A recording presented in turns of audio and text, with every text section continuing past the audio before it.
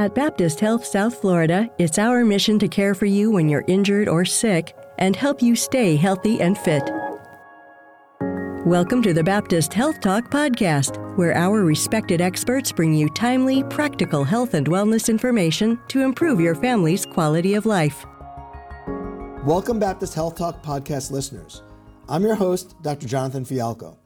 I'm a preventative cardiologist and lipidologist at Baptist Health's Miami Cardiac and Vascular Institute, where I'm also Chief of Cardiology at Baptist Hospital and the Chief Population Health Officer at Baptist Health. Alzheimer's disease is a brain disorder that slowly destroys memory and thinking skills and eventually robs people of the ability to do even the simplest tasks. While it's not the only cause of dementia, it is the most common cause among older adults. On a recent episode of Baptist Health's Resource Live program, which I had the pleasure to host, a panel of experts brought us up to date on what is known about Alzheimer's and how it affects the lives of patients and caregivers. My guests were Dr. Khalid Hanafi, Chief of Neurology at Marcus Neuroscience Institute, a part of Baptist Health, Dr. Gillian Generoso, an internal medicine physician with Baptist Health Primary Care, and Keith Gibson. Keith is the Director of Diversity, Equity, and Inclusion at the Alzheimer's Association. Let's listen in. Keith, let's kick it off with you. We know you're here to tell us about the amazing work you do with the Alzheimer's Association, but I know you also have a personal experience with this terrible disease. Why don't you start by telling us about your personal experience regarding Alzheimer's? Absolutely. It is my honor, privilege, and pleasure to be able to share my personal testimony experience. I was a caregiver for my brother, Ronnie, who died at age 54 with vascular dementia. I tell you that to get that diagnosis was a bit of a challenge. What triggered my brother's vascular dementia, he suffered two major medical events. He suffered a massive heart attack and a stroke at the same time. The heart attack left his heart severely damaged, and the stroke left him paralyzed on his left side. At that time, the focus, that seems to be only the focus of the doctors, just the medication of the heart condition and the physical rehab. But I knew that my brother had changed. There was a difference in him. And so I was talking to the attending physicians that said, listen, we need to have a complete workup regarding my brother. And they looked at me like I was, had two sets of heads on my shoulders. And so it was a bit of a challenge for them to get referrals to a neurologist and to a neuropsychologist so that we can get to the probable diagnosis of vascular dementia. It's hard. I mean, as a caregiver, I'm not going to lie and say it was all easy. I cried a lot and I also cussed a lot because not in front of my brother, of course, but it was just very painful for me to really, see my brother change right before my eyes. I mean, I'm the youngest of 9. And so my brother, Ronnie, was very special. He was, of all my siblings, he was my favorite sibling. And to now see that, him in that state that he couldn't do the things that he used to do, it was a bit of a challenge. And so I had to make that adjustment. And early on, I was too busy focusing on the disease versus the relationship.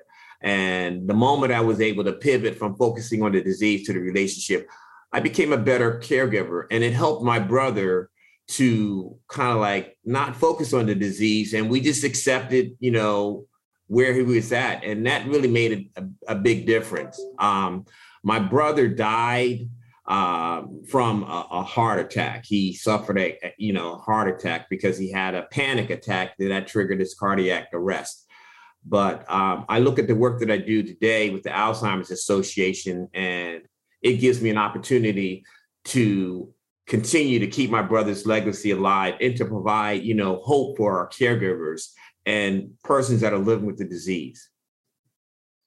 Thanks for sharing that heartfelt story. And you touched on a lot of components, which I think are very relevant and we hope to go through here. First, the fact that here's a case of a dementia in a young person. We sometimes think of it as an old person's disease. You speak of the medical systems and how it's not really geared to support necessarily all the needs of the individual. But also then you talk about the impact on the family. And I think these are all things that, to your credit, you've harnessed your experiences for the better. And we'll have an opportunity to talk about the Alzheimer's Association as well. So again, thanks for kicking that off, and I think it really sets the tone for the conversation to follow. To that point, Khalid, if you would, let's talk about Alzheimer's in particular right now. What is Alzheimer's to the best of your ability to explain, and what are the more common understood causes of Alzheimer's? Sure. Well, I mean, it's an irreversible brain disease that destroys memory, thinking, and the ability to carry out daily activities. And all of these things will get worse over time. In terms of the cause, researchers believe that there isn't any one cause, but that it's probably multifactorial, or that there are many things that probably contribute to it, like what your genetics are, your lifestyle, and your environment. So, I mean, what'd you say? Memory, thinking, ability to carry out daily activities. I mean, that's the kit and caboodle of, the higher level functioning of human beings. So clearly very, very significant components and aspects of Alzheimer's that affect our daily living and beyond. To that point now, Gillian, let's bring you into the conversation. As a primary care doctor, do you find that you will recognize early Alzheimer's signs in people, or more commonly people come to you saying, I'm feeling X, Y, and Z, and then you pick up Alzheimer's? So second question would be, and what are those signs and symptoms of Alzheimer's that we would generally tell people to pay attention to and when to seek help? So I would say that actually most typically I see family members pointing out changes that they've seen in their loved one. And one of the first things that they'll notice is their difficulty in forming new memories, recent memories, or problems with name recall. So patients who've known so-and-so all their lives, and all of a sudden they can't name them. So it's changes like that. And then other times, there's also a change in personality, just some subtle changes in personality or mood, and also judgment. So for example, maybe leaving the stove on, very classic. So changes like that. And then the first step really towards evaluation is to see the primary doctor. And then typically in office, we'll do a cognitive test, just a short little cognitive test, and then maybe do some workup with labs. So that's the initial step. When you say family members usually recognize the changes, which I think is a great piece of information to share, do they bring the person in, or does the patient come in and it's the thought of, I'm concerned they have Alzheimer's, or it's just something's going on? What do you think? I mean, is it in people's mind as something to be anxious about or concerned about, or it's just really more the symptoms that are driving them to come in? It really depends. Sometimes it is the patient who's concerned about, I'm having more problems with recalling, and I'll talk to my daughter, and we're talking on the phone, and she tells me, we just talked about that. How come we can't remember? So sometimes it is the patient, and then sometimes it is a family member that takes the patient in for, to talk to the doctor about it. Keith, back to you. We know that Alzheimer's significantly impacts the sufferer of Alzheimer's. You did mention that you were the caregiver for your brother, what resources weren't available. For a caregiver, a family member, a loved one, or whatnot of someone who's recently diagnosed with Alzheimer's, any particular advice you'd give as they're learning this new reality of being involved with and giving care for someone who has Alzheimer's? That's a great question. There's two pieces of advice I would highly recommend. One is being open to being a change agent, being willing to change because your loved one has changed. Secondly is to be a good manager. And when I say manager, managing one's emotions so that they can manage their loved one's care. Do you find that people's first responses to someone with Alzheimer's might be wrong or might benefit from higher levels of understanding of the disease process? In other words, when the caregiver becomes more educated, they're able to manage better the patient as well as themselves? Absolutely. Absolutely. Because, one thing, there's a lot of misinformation that's out there. And so, by them going to a trusted source that can provide information that's evidence-based, they're going to be able to be, like I said, that good student and that better manager. Because again, one of the things you got to manage is your emotions. Like I said earlier, I cried a lot and I cussed a lot because, I was frustrated. But at the same time too, focusing on the relationship, our family, we have the men in our family, it's not uncommon for us to hug and kiss each other. And, the best medicine that's readily available is the emotion of love. They respond to love. If you just simply tell them that you love them. I mean, there will be days that my brother would come back and say to me, I was bad, wasn't I? And I want to tell him, oh my God, how bad you were, but I didn't. And I said, you know what? I love you so much. And that just disarmed him. And he says, I love you too. And we would hug and kiss each other. And just to let him know, it doesn't matter. We're in this thing together.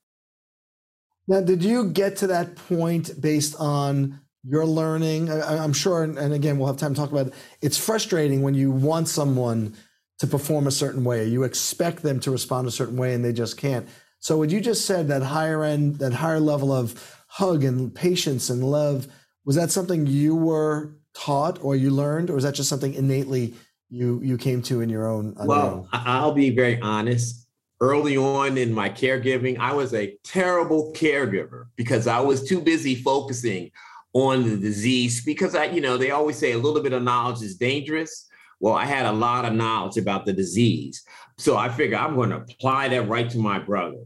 And you know what? That made it so much difficult because, again, like I said, I was too busy focusing on the disease and the fact that, there was no cure. So I was trying to manage it from, that aspect. But then when I just simply threw all of it out the door and I said, you know what? This is my brother. I love him. He needs me right now. So I'm going to focus on him as being my brother and that connection. That's what helped me to be able to be the best caregiver that I can possibly be. And then that's what I truly was at the very end. There would be times when my other siblings would come around us and we would be just having a ball and they were like, he's got Alzheimer's. And I'm like, and so what? He's still a human being. He's still our brother. Relate to him, even though he can't relate to us in this moment. But he can. There are points of references to the past that we can walk down memory lane with them on, and that makes them feel like they're relevant. And they're they're important. Appreciate again those heartfelt comments and even recommendations. Khalid, now we're talking about Alzheimer's as a particular form of dementia. We know people are very attuned to it. Forget something, it's, oh my God, it's Alzheimer's. Make a little joke sometimes. Speak a little bit about what could be normal forgetfulness, if you will, or normal, Gillian mentioned forgetting a name or forgetting something, a recent short-term experience. Is that always a sign of dementia, or are there other normal aging process type of changes in our mental state which would be less of a trigger for concern?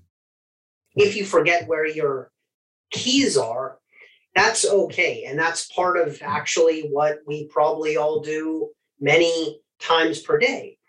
But if you forget your keys and they're in the freezer, that's a problem, because that means that you actually placed your keys in the freezer and thought that was a normal place for them to be. Again, confusion about the day of the week or time of the day. I think today's Tuesday, but I mean, generally I can be off by day. These kinds of things are okay. I can tell day versus night, those kinds of things. And because everyone has a watch or phone, it's very easy to get external reinforcement about those things. But if you don't know what month it is, what season it is, these are problems, other things. So if you're at the mall and you forget how to get to the ice cream shop or something like that, because malls are huge now, that's okay. But if then when you get back into your car, you forget how to drive home, that's a problem. So again, it's just these ideas that we do expect to not be quite as sharp in our more mature years. But if you forget to the point where you can't perform normal activities of daily living, then that's when I would start to get a bit more concerned. Appreciate that, even in terms of the things that I could experience that would be considered normal, if you will. How about the aging component? Do we notice them more as we get older, or do we know that as we get older, there might be a concentration deficit, or you might actually have, like I said, put the keys down? Is it I forgot where I put them, or I just wasn't even paying attention because I had so many things in my head? Is that an aging issue, or is it just something people are more aware of when they get older because they're a little concerned? I think it's hard to tell. It's probably some from column A and B. I mean, we know that this is a very important disease that we need to be in tune with, as Keith brought up. So I think that there's a lot of positive reinforcement out there to be sure that you know what are the signs of any form of dementia, Alzheimer's, vascular, this and that. But I think that there is and this is why we think that it's part of having this a disease. What happens over time is that the brain cells in your brain do start to build stuff up in them. And this does cause problems. There are people that build stuff up in their brain faster than other people. So it's the two things. I mean, it's good to know, just like with anything, hypertension, myocardial or heart attacks, right? Like all of these things, you're expecting them later on, so you're more attuned to them. But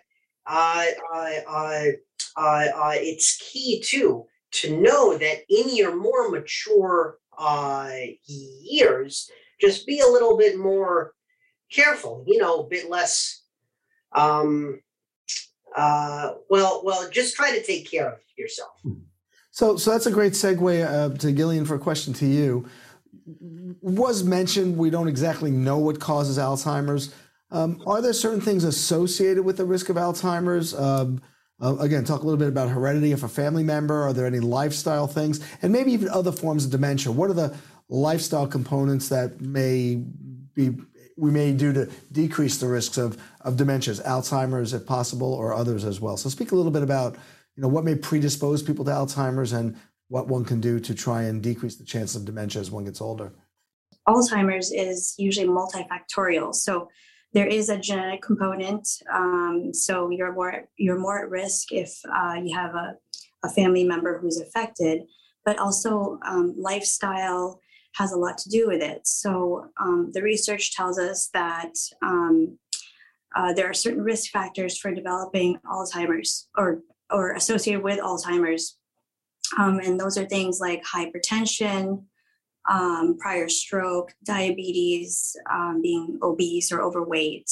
So, and again, some of those are related to diet, whether or not you're physically active.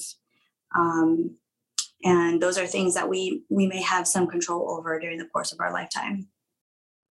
So again, the general healthy lifestyles are multifactorial in their benefits. And as you said, eating right, exercising, blood pressure, cholesterol control, all those things play in well for vascular dementia especially, but there might be components. But if a family member has Alzheimer's, does that have any impact on an individual's risk, again, in terms of healthier life, to promote a healthier lifestyle, et cetera? Is there a genetic component? There are some genes that have been identified as, causing Alzheimer's that can be passed on. But it's not 100% that, if you have a family member, you're certainly going to get it, although that the risk is certainly higher. Keith, I don't want to we'd be remiss if we didn't give you a chance to spend a little time talking about the Alzheimer's Association. I think, again, the points you make are great.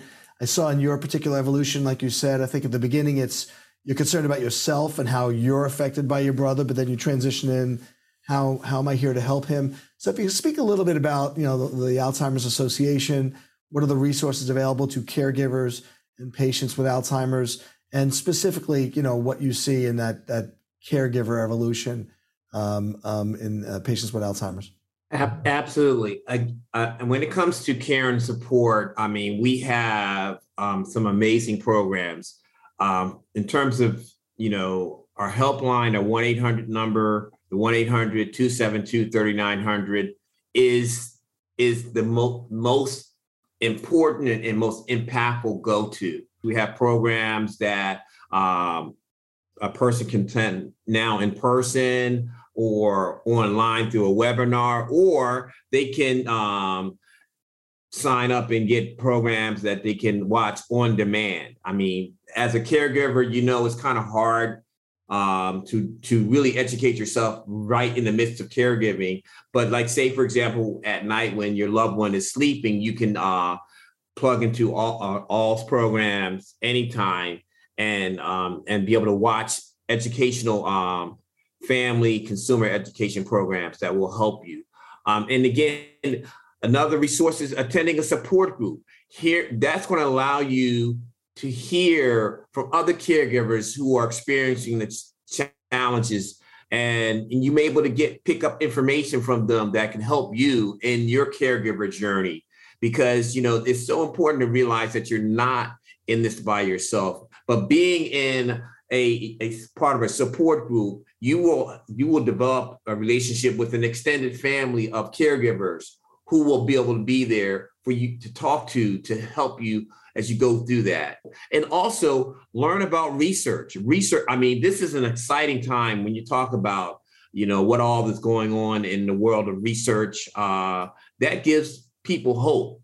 Right now, I'm super excited to share that we have a health initiative that the Alzheimer's Association and the Department of Elder Affairs have teamed up with to kind of like create a dementia-friendly Florida, where we can educate people about knowing the 10 warning signs and to know about the resources that are readily available. Because we encourage individuals, the moment that you see something going on, please don't dismiss it. Get it checked out. And if you go to your doctor, you tell them, hey, I'm experiencing some memory loss, and they dismiss you by saying, well, there's nothing I can do. That's just the normal part of aging. Please seek a second opinion, because then you want to be able to put yourself on a path that's going to help you to, get the right information that you need, that you can develop, a more proactive approach so that you can be proactive versus being reactive. To our listeners, if you have a comment or a suggestion for future topic, please email us at baptisthealthtalk@baptisthealth.net. That's baptisthealthtalk@baptisthealth.net. We'd love to hear from you. Thanks for listening, and stay safe. Find additional valuable health and wellness information on our resource blog at baptisthealth.net/news. And be sure to interact with us on our social media channels for live and upcoming events. This podcast is brought to you by Baptist Health South Florida, healthcare that cares.